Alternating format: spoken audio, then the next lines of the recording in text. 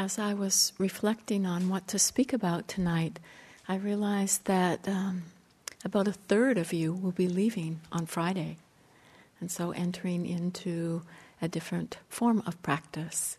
So wanting to find something that could be helpful for everybody. As a result, I came up with a fat book. I'm not quite sure how this is going to work, but I'll give it my best shot. What I'm going to speak about tonight is the paramis, or the 10 perfections. The paramis being generosity, virtue, renunciation, wisdom, energy, patience, truthfulness, resolve, loving kindness, and equanimity. And the list itself makes me happy. Actually, I want to say before I go into it that in many ways it really makes me happy. And yet I know sometimes we can hear talks about the paramis, and it can bring up a lot. It can, like, I'm no good, these qualities seem so distant, remote. And I want to remind us that actually these qualities are strengthening all the time that we're practicing. That, many times we're so focused on mindfulness, concentration, we fail to see the garden that is growing. And it's, these qualities are like the backstage crew. And they're really, helping support the mind. One definition of them is requisites for enlightenment. They are qualities that support awakening. And they actually become the expression of the awakened mind. So notice if you start moving into judging mind as I'm speaking, because these qualities aren't personal. They aren't about you having to create them. They are about what comes forth as we practice. And they are what we can at times really consciously turn our attention to. They're wholesome states of mind that we can learn to recognize. We can see what helps to strengthen them. And we can see habits of confusion that we may have around them that whereby they diminish. And so, it's like just really bringing into the arena of our awareness these qualities that naturally come forth, but also get strengthened through practice, and really can become just a real form of rejoicing in. And I've seen this in really dark moments on retreat, where it feels like hitting the head against the wall. It feels painful. And so one of the things I've learned to do is to look in those moments and see if there's qualities of some of these qualities of the paramis that are being strengthened. And inevitably, patience, it gets a workout on retreat. Resolve.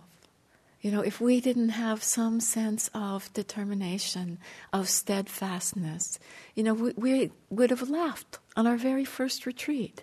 When we hit the hindrances, it would be like, well, why bother? I didn't come here to suffer. Let's get out of here.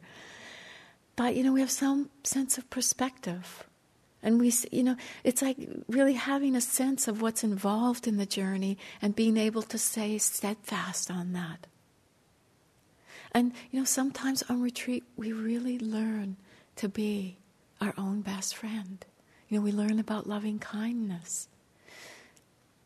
And they aren't always lessons that come when things are nice, good, the way we like them. They come as we face challenges. And, I have known that in my own practice when I've seen, these places of difficulties, and then just looking to see what of these paramis may be there, the heart gladdens it lightens. Confidence starts to come back, faith. And it's like that willingness to meet this. So it helps us to regain perspective. And for those of us who are leaving soon, these are really kind of joyful aspects of our lives that we can pay attention to in daily life, to work with the strengthening of these qualities on a daily basis. To look at how we can bring in generosity into our lives, how we can live a life of non-harming, how we can be truthful, how we can live our whole life from the perspective of strengthening this resolve to awaken. So it's really kind of a helpful framework, a helpful list. And it's not a list that actually appears in the Pali Canon as a list, although all of these qualities are mentioned in different places. But I think these qualities are qualities that if we had met the Buddha, would be so evident in his behavior, in his way of being. We can hear it in the suttas when he gets asked so many difficult questions, strange questions. He gets people angry, and he's so patient. He's so compassionate. That he had the compassion to work with the most troubled beings, mass murderers. He could work with. He had compassion and openness of heart. His loving kindness could stop animals, raging animals. Such was the strength of it. Living in the world that we do today, I've often thought, if the Buddha was to appear, would we really acknowledge that? That it's sometimes so hard to really have such sense of faith in the possibility awakening that we could let our neighbor awaken. That there's something in the mind that says, I don't know. And in our world today, there's many beings who can sound wise. My guess is that if we spent time with them, if their wisdom is fully embodied, this list of qualities that is the paramis would be the expression of that wisdom. It's kind of like the way of differentiating between someone who can cleverly put together words and someone who deeply embodies wisdom.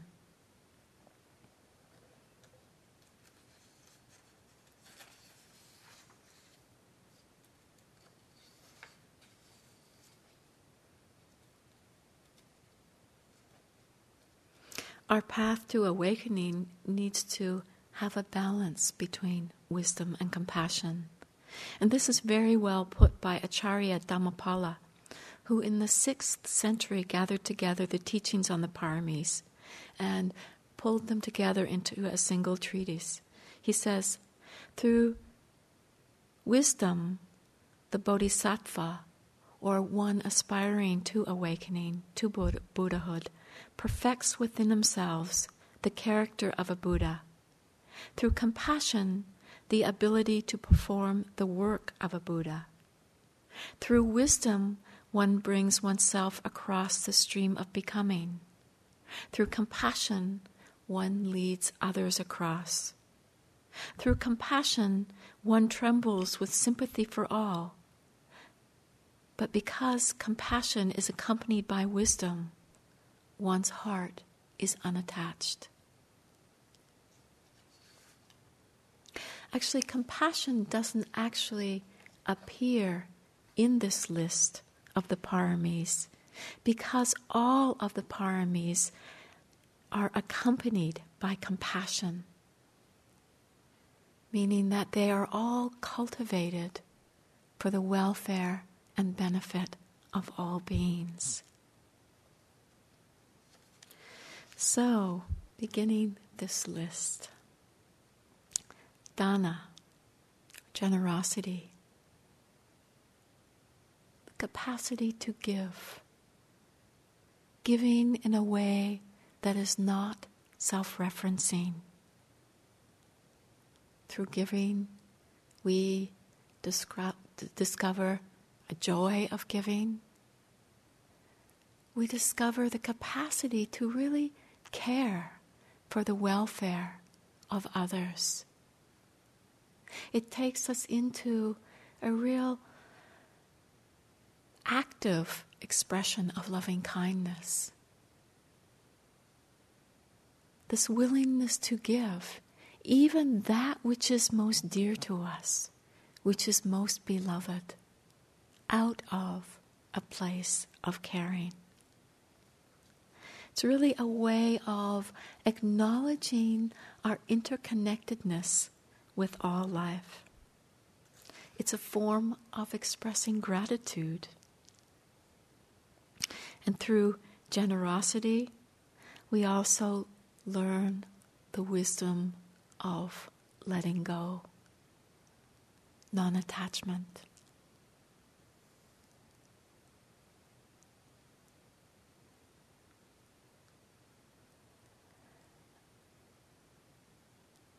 Dana, or generosity. I can't tell you how much joy the practice of generosity has brought to my life. And, it was to me a really unexpected piece. I came to practice to get liberated. What did it have to do with dana, generosity? That the link wasn't immediately seen. And then, and in the Buddha's teachings, it's really given a lot of importance. It was when lay people came to the Buddha, it would be the first teaching that he would give to them.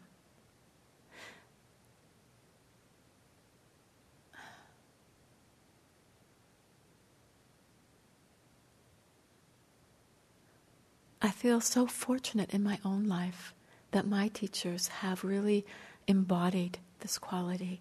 And it's been evident, and it brought it into my life to see the richness of this, to really discover that joy of giving. Because, in my own life, I felt like I was born with a tightly clenched fist and just didn't know about giving, didn't know what the capacity of it was, how it really, helps the mind to become more pliable, less fixated.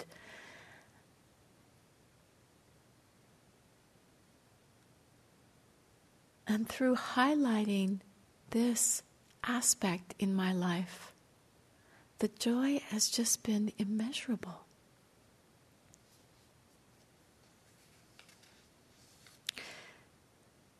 Actually, the basis of these teachings coming to us here today, kind of like the glass platter on which they get delivered, is that of generosity. Because these teachings have been freely offered since the time of the Buddha, going back to the Buddha. I find this so inspiring to think about. It brings up a lot of joy in the mind.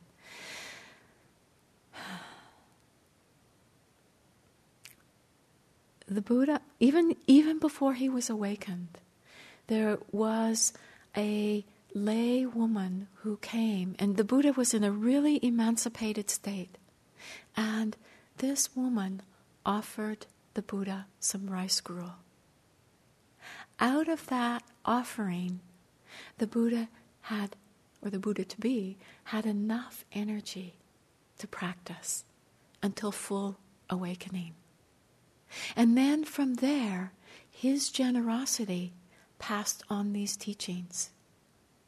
And other people received the teachings, took it to heart, and then in turn offered the teachings again and again and again. And all of these beings have also been supported by others' generosity. The offerings of the requisites: food, medicine, clothing, shelter. And out of that, they arrive here today. The generosity of people practicing even here before us. This place came into being through generosity, immense generosity. And it's our generosity that makes it possible for people to come in the future. It's a whole chain of generosity.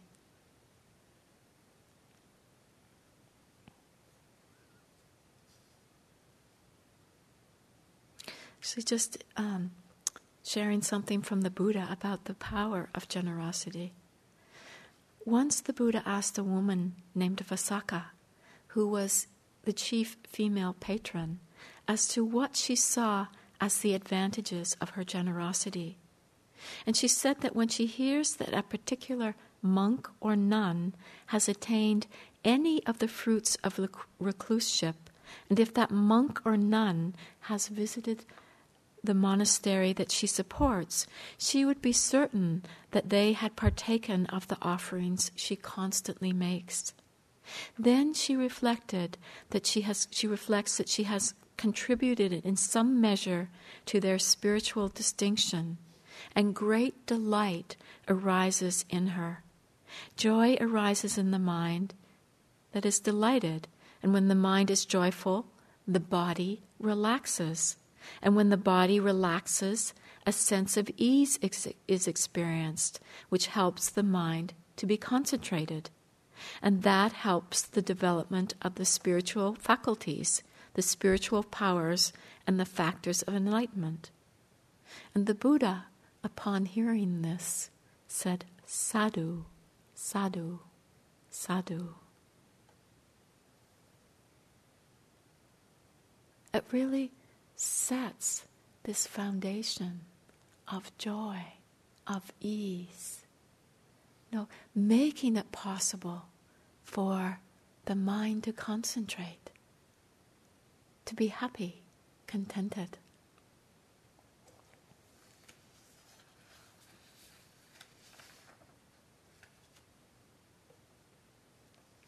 In retreat, the offerings we make are slightly different, because it's not a time where we're going to run around and give gifts to everybody.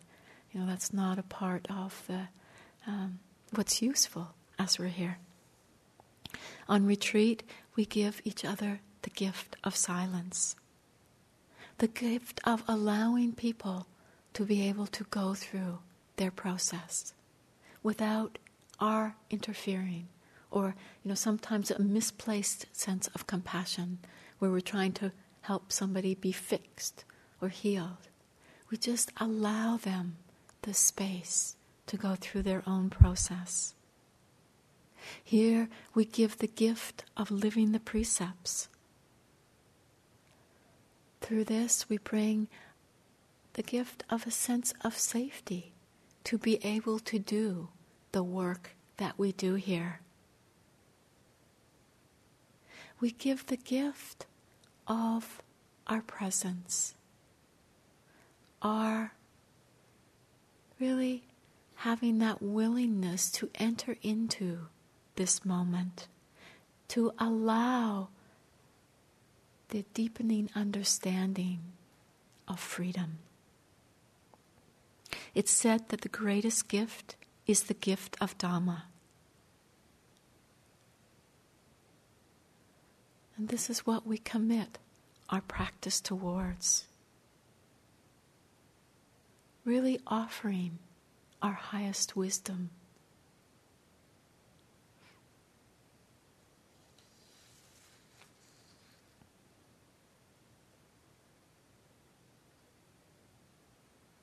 Through acts of generosity, we really begin to tangibly feel what it's like to let go.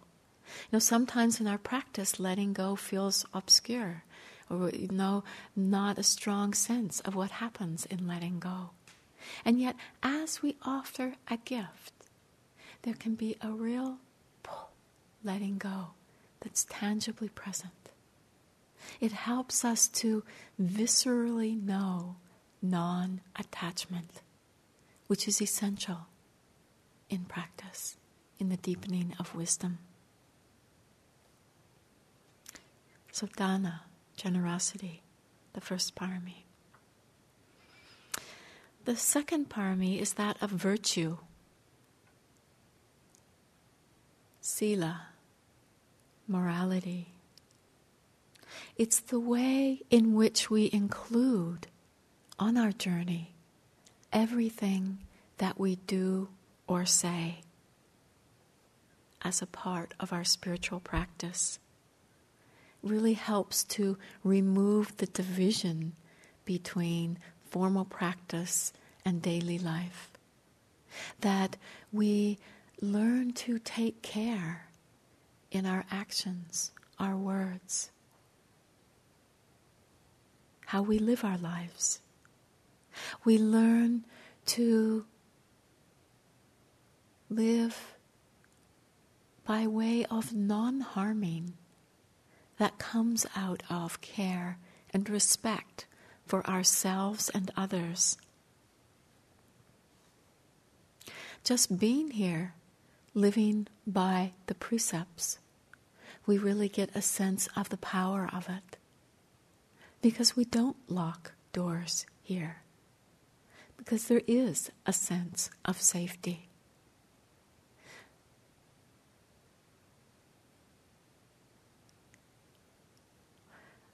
It's an interesting place to lose something or leave something. I had a experience some years ago over at the retreat center. And, at one point I lost something, or I left it in the staff dining room. A year later, I discovered where I had left it. And it's just safe in this environment. If it's not in a place that, it's going to be, someone's going to trip over or whatever. No, it's like nobody's going to take it. It's such a beautiful aspect to have. And, some years ago also I was teaching during the teen retreat, where young people come. And, they're coming from different, as we all are, but from different circumstances in life. And sometimes the world is a scary place to be. I was so moved in a group discussion period where one of these teenagers said, "I've never felt so safe." And, we just feel here the power of that. And when we live by the precepts in the world, this is really an offering that we make, that it enables people around us to relax, to feel safe. It becomes conducive to creating harmonious relationships, harmonious environment. And it helps us to really keep examining our lives, to see where our behavior may be unskillful, where it's, rooted in greed, aversion, delusion. And then to see the joy of living in a way where it's rooted in non-greed, non-hatred, non-delusion. We discover the joy of the virtuous heart. The heart that's radiant.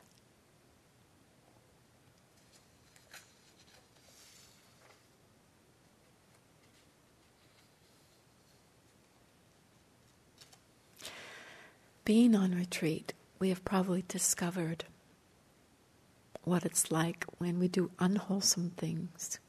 How we're sitting here and memories from the past come up. Things we did that we didn't feel good about haunt us, replay in our minds. It's just a way we can learn.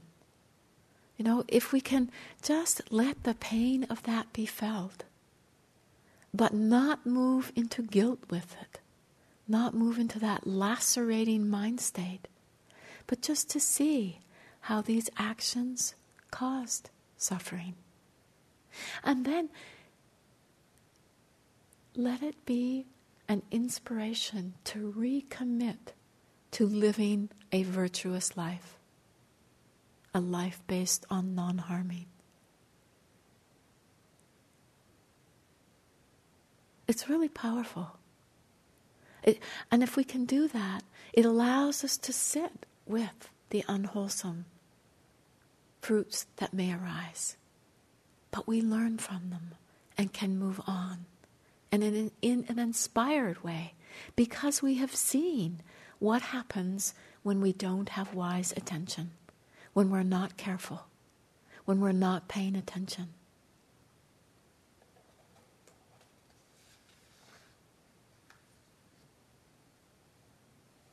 When we work with virtue, we look at what's motivating our actions to really see if they're wholesome or unwholesome.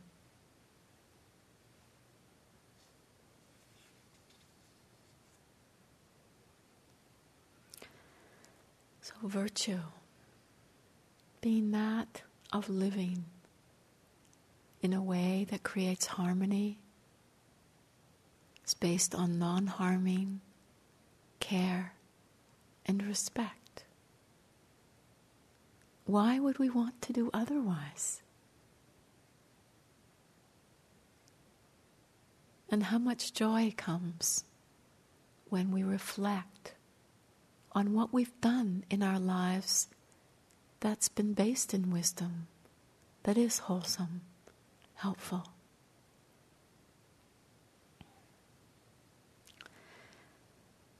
The next of the paramis being that of renunciation. It's a quality of mind and heart that, when cultivated, inclines the mind towards liberation through helping us to relinquish or let go of that which is not serving us. And when it's fully realized, it's an expression of the awakened mind, where there is the capacity to simply let go, knowing that nothing whatsoever can be clung to, and living in a way that reflects this. Renunciation can be one of these qualities that at first the joy in doesn't seem immediately apparent. That, I know for myself, I held it in a very rigid way, and, it had within it the voice of should. I should practice sense restraint. It's what's good for me. It's what's useful. And there was a lot of rigidity around it. But as our practice deepens, we begin to see that really what's being relinquished is our suffering. That's what we're letting go of. And then it becomes very joyful. When we can think of renunciation as a renunciation of the hindrances, of indulging in desire, aversion, sleepiness, restlessness, doubt, that does take on a more joyful connotation. There's different levels to renunciation. There's renunciation in the outer world, which we've all practiced in coming here. We've let go of outer conditions where we had more control. We had control over the food we ate. We had control over the temperature. We have control over our environment. And we come here and we let go of that. We let go of a layer of activity where, there's no TV, there's no radio, there's not the usual outlets for just occupying the mind. And, usually on retreat we can't go shopping. So, except if there's a Dharma closet around, you can often find ways. But really, we're in an environment that supports a level of renunciation. So we kind of get quite familiar with that. But one aspect of really recognizing it is to just see how supportive that is. You know, people all the time talk about coming to the forced refuge and how conducive it is. Well, this outer level of renunciation is really an aspect of that it allows us to unify all of this energy that we have for awakening and really put it on the plate. You know, when we're not just chasing after sensual pleasure, not moving for the next hit, the next fulfillment. So we really begin to see the benefit of that in being here. And that's something we can apply in our lives. Surprise, surprise. You know, we forget. You know, we go home, and often going home after a retreat is a really interesting experience, because your home is surrounded by all your things, and each thing can represent some form of attachment. And then not to get hard on yourself, but it's just let it look and see when you go home, what some of it may be really useful things. Some of the things around us, nostalgic. Some of the things are there to fill empty spaces, because we're afraid of that. Some of the things we probably don't even know why they're there. And, that we just tend to fill our lives with clutter. Renunciation, letting go. We're really working with what's really needed in our lives. There's an inner level of renunciation where we learn to let go of anger. We learn to let go of desire. We learn to let go of our favorite fantasy. We learn to let go of calmness, tranquility. All forms of renunciation. And the deepest level of renunciation is the letting go of this view of self, the small self that stands separate.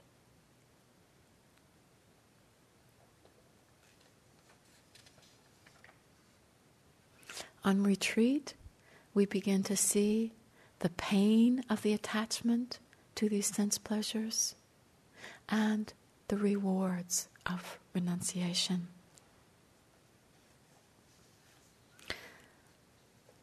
In one of the suttas, the Buddha referred to renunciation as rest. And, when I first heard of renunciation, that wasn't how I thought about it. But I've really come to appreciate it. The mind is at rest. It's not grasping. It's not pushing away. It's letting go, letting be. Suzuki Roshi, well-known Zen master, once said, "Renunciation is not giving up the things of this world, but the accepting that they go away." Looking in our lives to how we can work with both outer, inner, and the innermost level of renunciation. The next of the paramis being that of wisdom. We work really directly with this parami in insight meditation, seeing things as they are. This is the greatest wisdom. And this parami really helps all of the other paramis to be true, to be perfected, because without wisdom, we would not know what true generosity is. We would not know what virtue is. That otherwise there's confusion around it, uncertainty.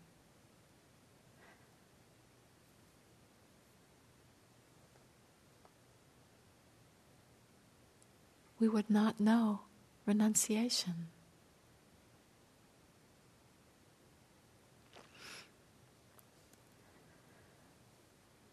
In our practice, we work with wisdom through mindfulness of the 4 foundations. Very simple.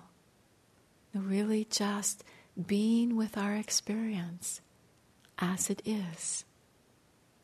I didn't want to really go too much into wisdom tonight because it's really what we talk about so much. But I did come across something that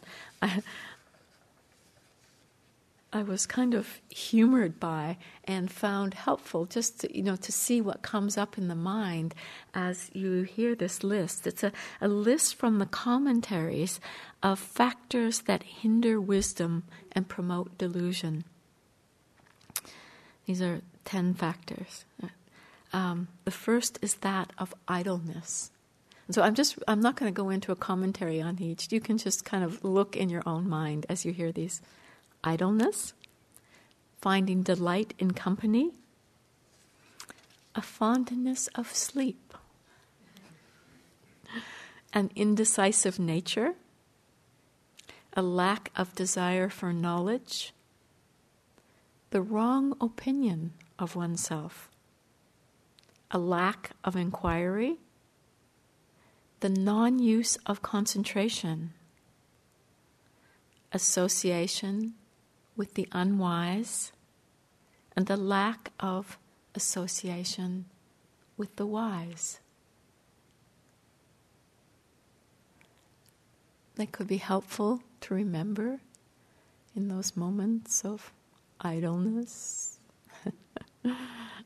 lack of desire for knowledge, lack of inquiry, fondness for sleep. I know I've had to look a lot at that one in my own life.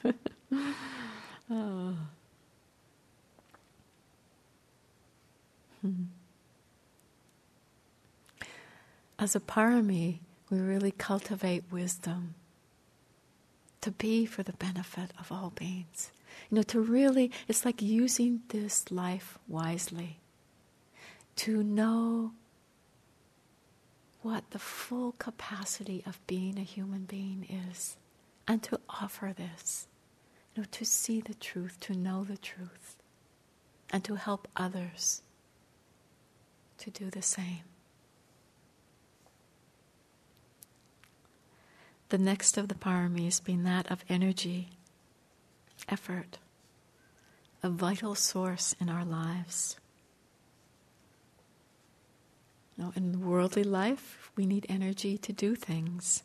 In our practice, we need energy to wake up out of delusion, to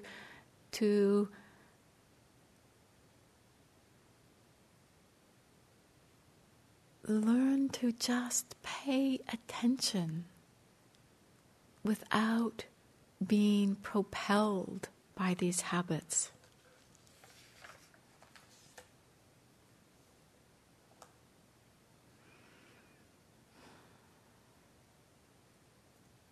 Effort or energy is something that many of us struggle with.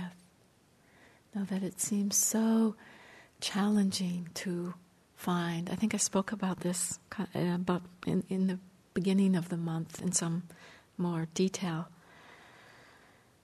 But it's, finding that courageousness of heart to meet this moment as it is, regardless of whether the experience is pleasant or unpleasant.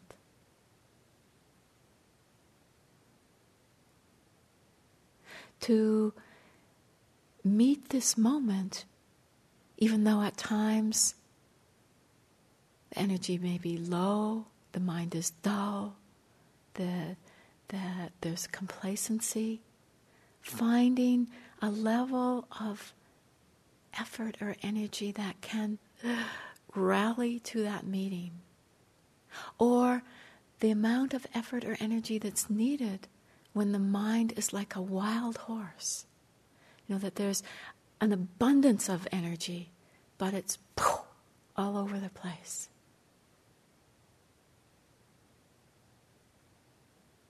It requires a sensitivity because energy conditions are always changing. It requires, just a responsiveness to conditions to see how much energy or effort is needed. And that sensitivity brings us really intimate with experience, because we can't do it from habit.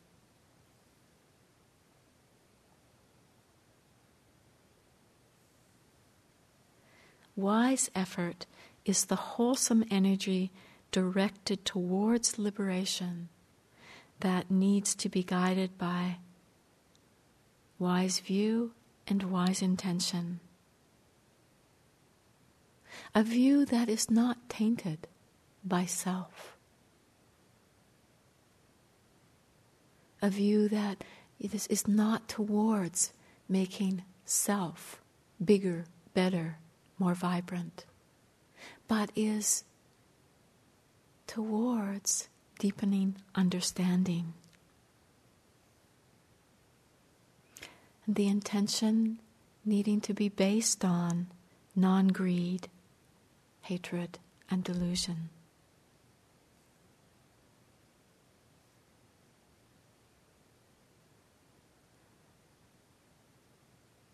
Energy is really the heroic heart, the heart that is willing to face all of these different conditions, even when it's difficult.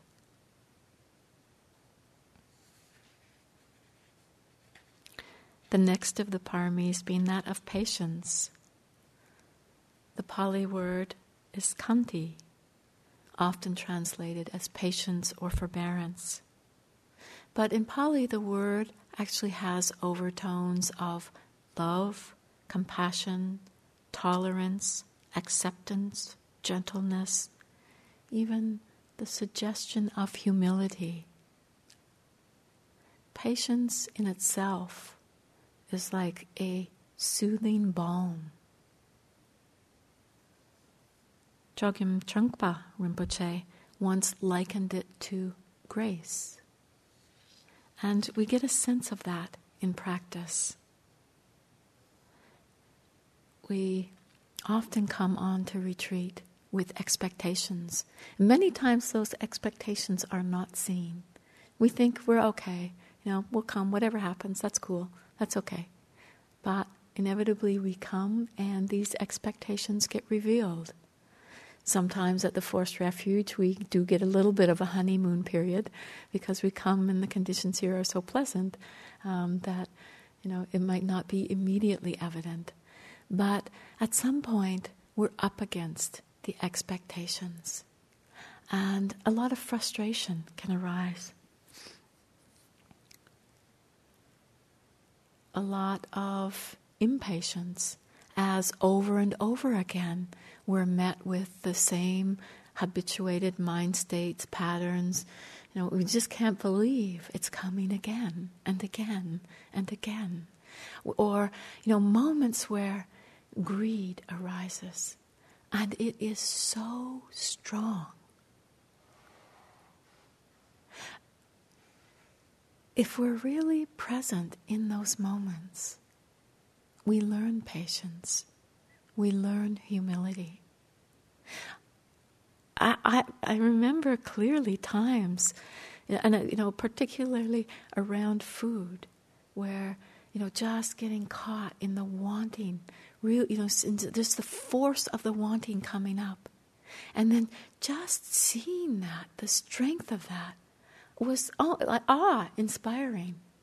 And, it just helped me see how strong, how deep the habits of greed, hatred, and delusion are. And that, we're going to take patience to work with. Early on in my practice, I remember a retreat of sitting and really thinking that if I noted anger and it disappeared, it would never return. And we just see those roots go deep. And we learn humility, how to be humble, and yet not to give up. I particularly learned this at one time when I was really struggling. I had gone to Burma. I had temporarily ordained as a nun. I was living in a nunnery in Sagaing Hills. It was a deeply challenging time. Ordaining had been wonderful. Felt an alignment of my heart, on the inner level and in the outer world. And really a sense of grace in ordaining. And then, very soon after that, life became very challenging. And I'm not going to go into all of the difficulties here, but I just, at that time, came across a quote, which unfortunately I don't know who said it, where I read it, but it really stuck in my mind, and it helped so much because there was so much struggle. It said, until we are fully liberated and see clearly without obscurations, there will be times when the mind is covered by delusion. Now, it's pretty obvious, but it was like, oh yeah, there is going to be times when the mind is simply covered by delusion. That's what happens until you're fully awake. And so it just kind of was like, it brought more acceptance. This is just what happens on this journey. It's okay. More patience. And out of that, there is forbearance. There is the capacity to stay with.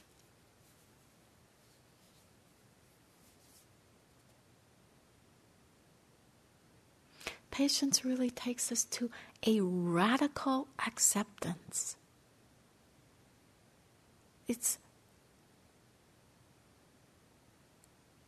when you think of all the times in your life when you've been impatient, you've wanted things to be a certain way, you've wanted certain conditions, you've not wanted what's happening.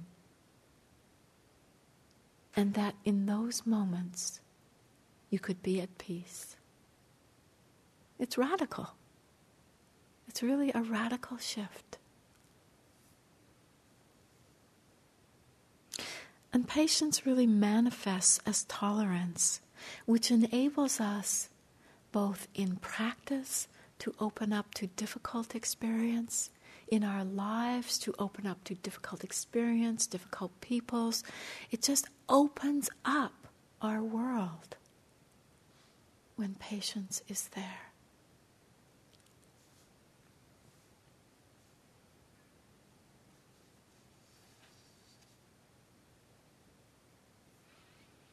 And we can't learn patience when everything is going the way we want it to. It doesn't happen that way. And so, when there is difficulties, challenges, this is when we learn patience.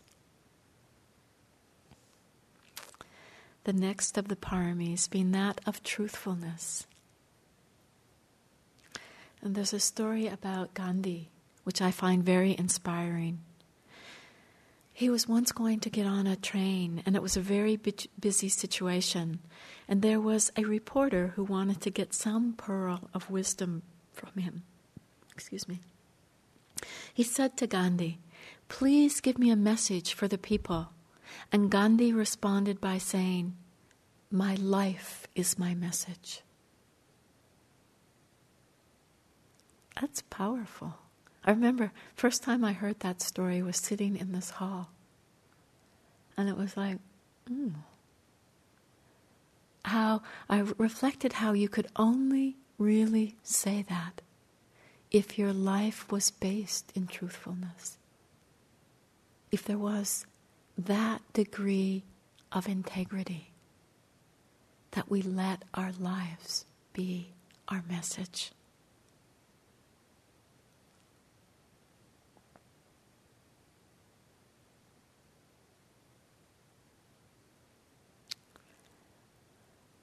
Our practice really helps us with this parami because we are developing honesty, truthfulness in just being with our experience as it is. Being honest when anger is present, when fear is present, when the judging mind is present. Really being able to call a spade a spade. And yet, I don't know about you, but I've seen in the privacy of my own cushion, this can still be a challenge. When nobody else need know. It can be hard to see some aspects that might not seem so beautiful. That we don't want, that, we don't like, don't want. And find it difficult to be honest. But it's really kind of a good place to begin with honesty. Being as upright in your practice as you can.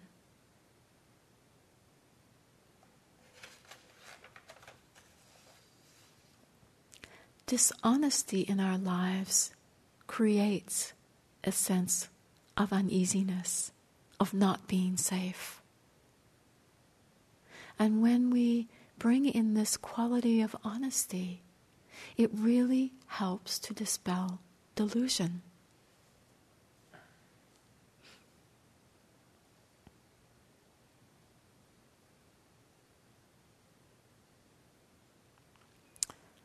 On retreat, we can practice honesty in our interviews. We don't have so many forms of speech here, but that is one form of speech.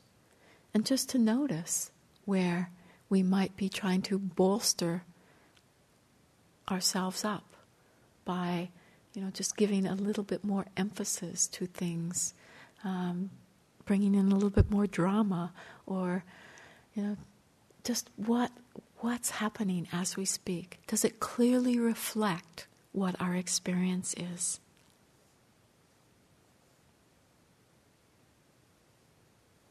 Learning to be honest in our speech. We can speak that which is timely, true, gentle, purposeful, and spoken with a mind of loving kindness.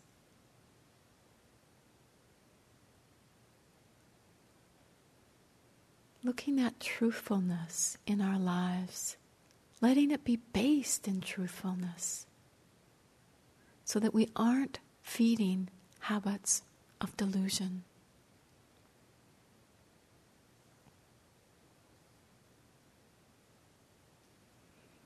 Honesty on the relative level in our lives is truth reflected in word, thought, and deed. And on the absolute level of seeing things just as they are.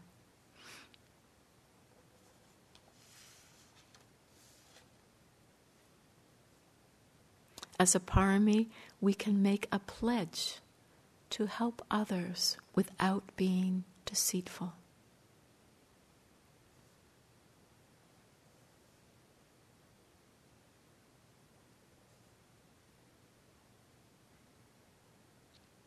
This is from Sagyo, a 12th century Buddhist monk. He said, "The mind for truth begins like a stream, shallow at first, but then adds more and more depth while gaining greater clarity."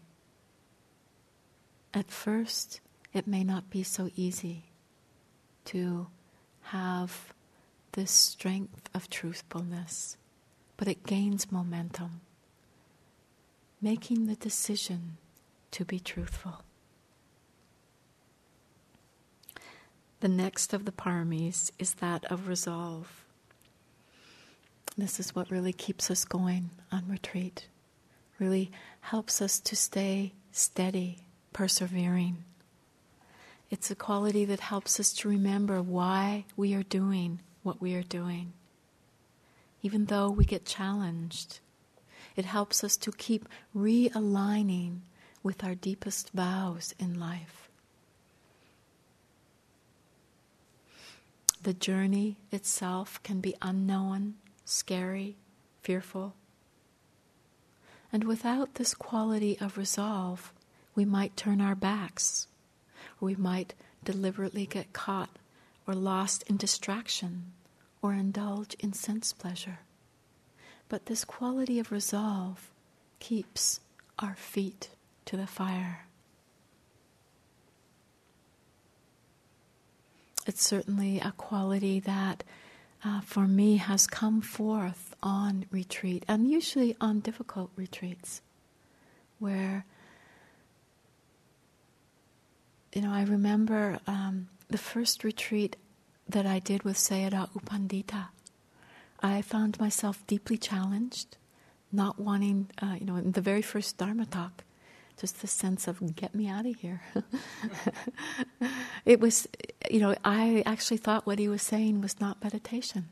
It was hitting upon beliefs that I had about meditation. And really through my first interview with him, he was able to open it up into a way that I could be there to really treat the practice as a scientific experiment.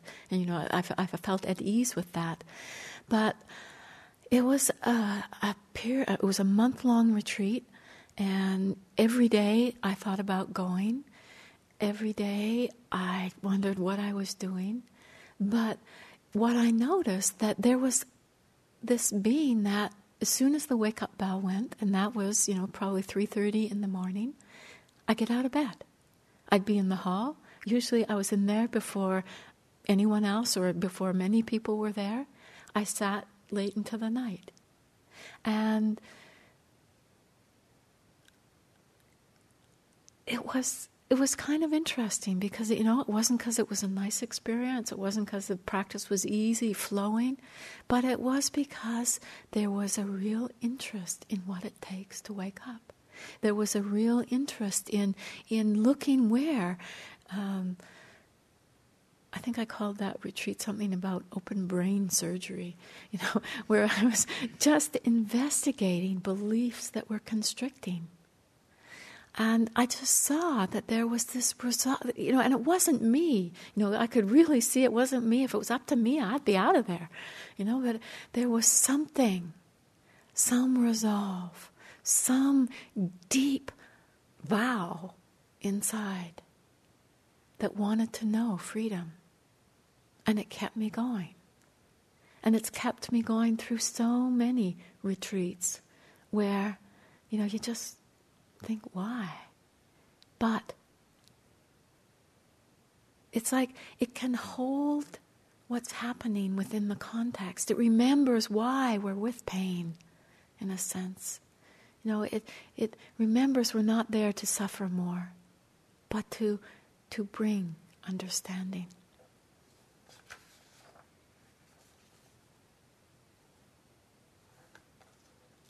This quality of resolve will help you to be present as I go over in an hour.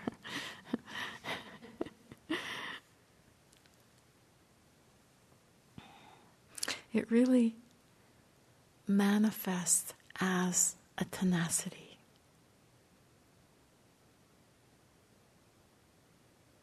And it's strengthened by clarifying our motivation. They're connected in some way. And it really helps us to just keep going. The next of the paramis is that of loving kindness, friendliness, benevolence, gentleness, non-aversion, love with no attachment, sometimes seemingly impossible. It's having a friendly relationship too.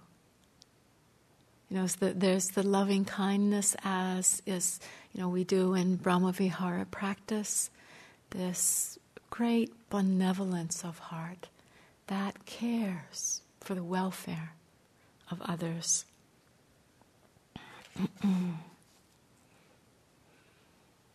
It's also the kind attention, the quality of acceptance in attention. There's really simple moments of metta, loving kindness in our practice, where there's anger and there's a softening, accepting, where there's pain, body pain, and there's a softening, where the mind wanders and there's just a gentle recognition and coming back. There's moments of metta when we're fully present to another. It's a way of, just a simple expression of metta, where our world can include them and their well-being.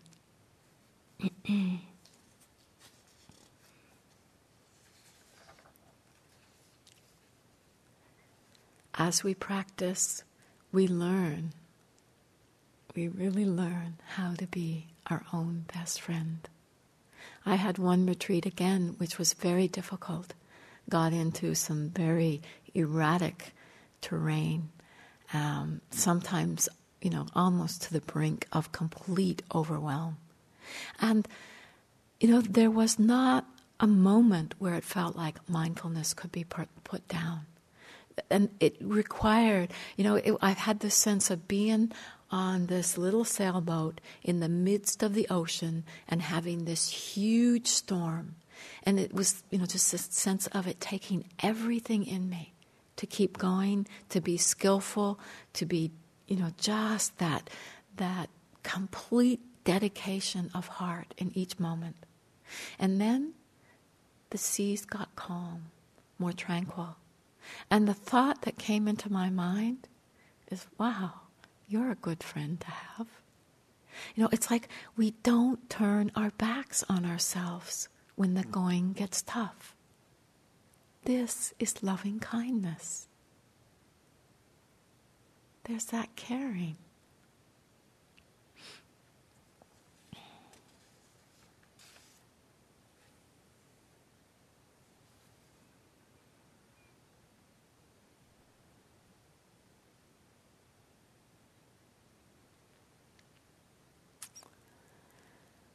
So metta, loving kindness, friendliness, just in the way we approach our practice, it can be present. Our practice can be imbued with this friendliness, sense of inclusion. The last of the paramis. The pillar, the strength, that of equanimity.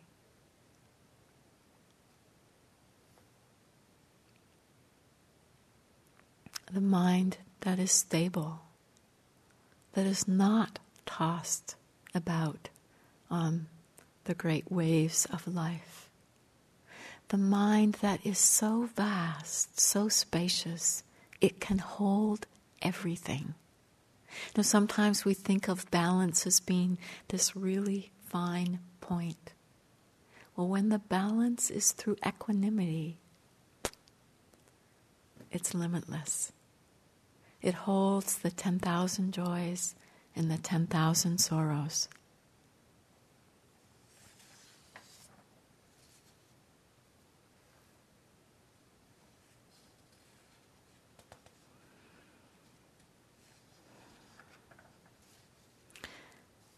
There's really simple ways, again, I hope you get some sense of how these qualities really come forth in very simple ways through doing the work that we're doing here. It gets strengthened through learning to be with all experiences. It's like whatever experience is there. This sets the stage for equanimity. Not having a preference, being able to be with each experience, not giving weight to one experience over another.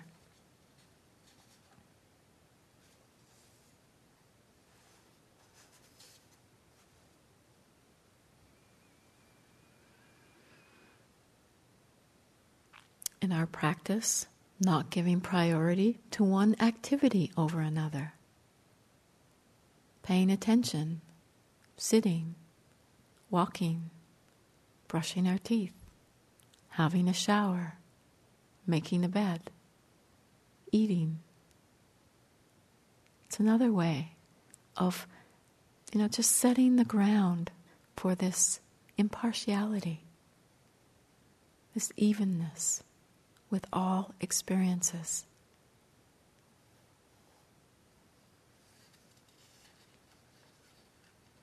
We can't fake equanimity.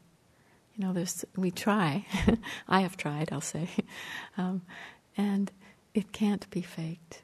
It really comes from wisdom, from really seeing deeply that there is nothing to hang on to, nothing worth grasping at.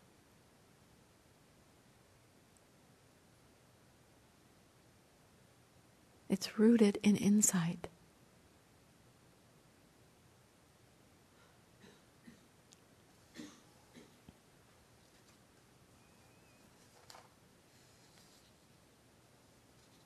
There's also the Brahmavihara of equanimity.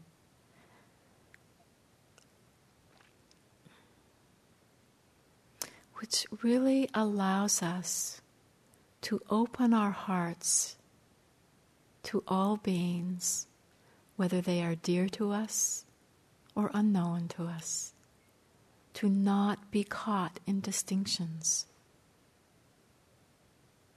It also helps us to accept others as they are, to let them live their lives as they need to, whether or not we approve or disapprove, but find that we can still hold them in our hearts. Because equanimity has within it this unconditional aspect.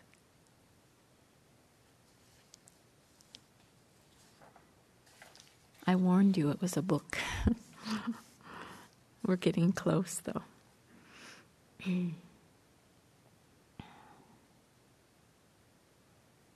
So all of these paramis work together.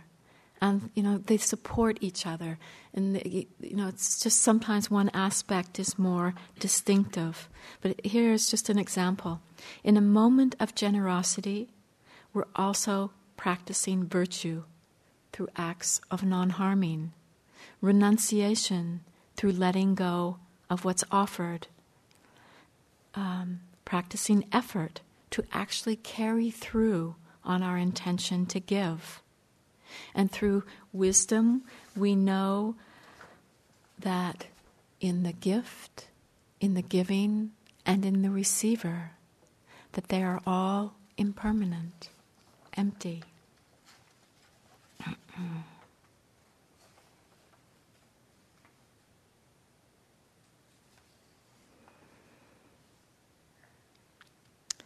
In an act of giving, loving kindness is present through caring for the welfare of others.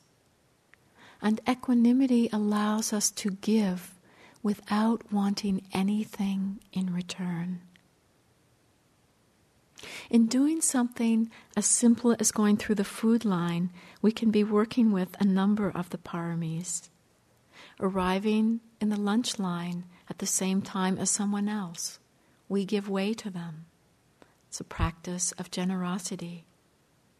As we go through the lunch line, renunciation in accepting what is given, and relinquishing our preferences. If there's reactivity in the mind, we work with the reactivity through mindfulness, which helps to cultivate equanimity and wisdom. And we keep applying mindfulness to the changing experience through the application of energy. If the person in front of us is moving very slowly, or if we have to wait as someone cuts a banana or an orange, we practice patience. And our resolve keeps us holding this all within the context of liberation. So there's very simple ways these paramis are being strengthened. When we pay attention, these forces become strengthened. They can become the default of the mind rather than greed, hatred, and delusion. These paramis, as they strengthen, become expressions of wisdom. So they're strengthened as we practice here, and they're qualities that we can work with in our daily lives.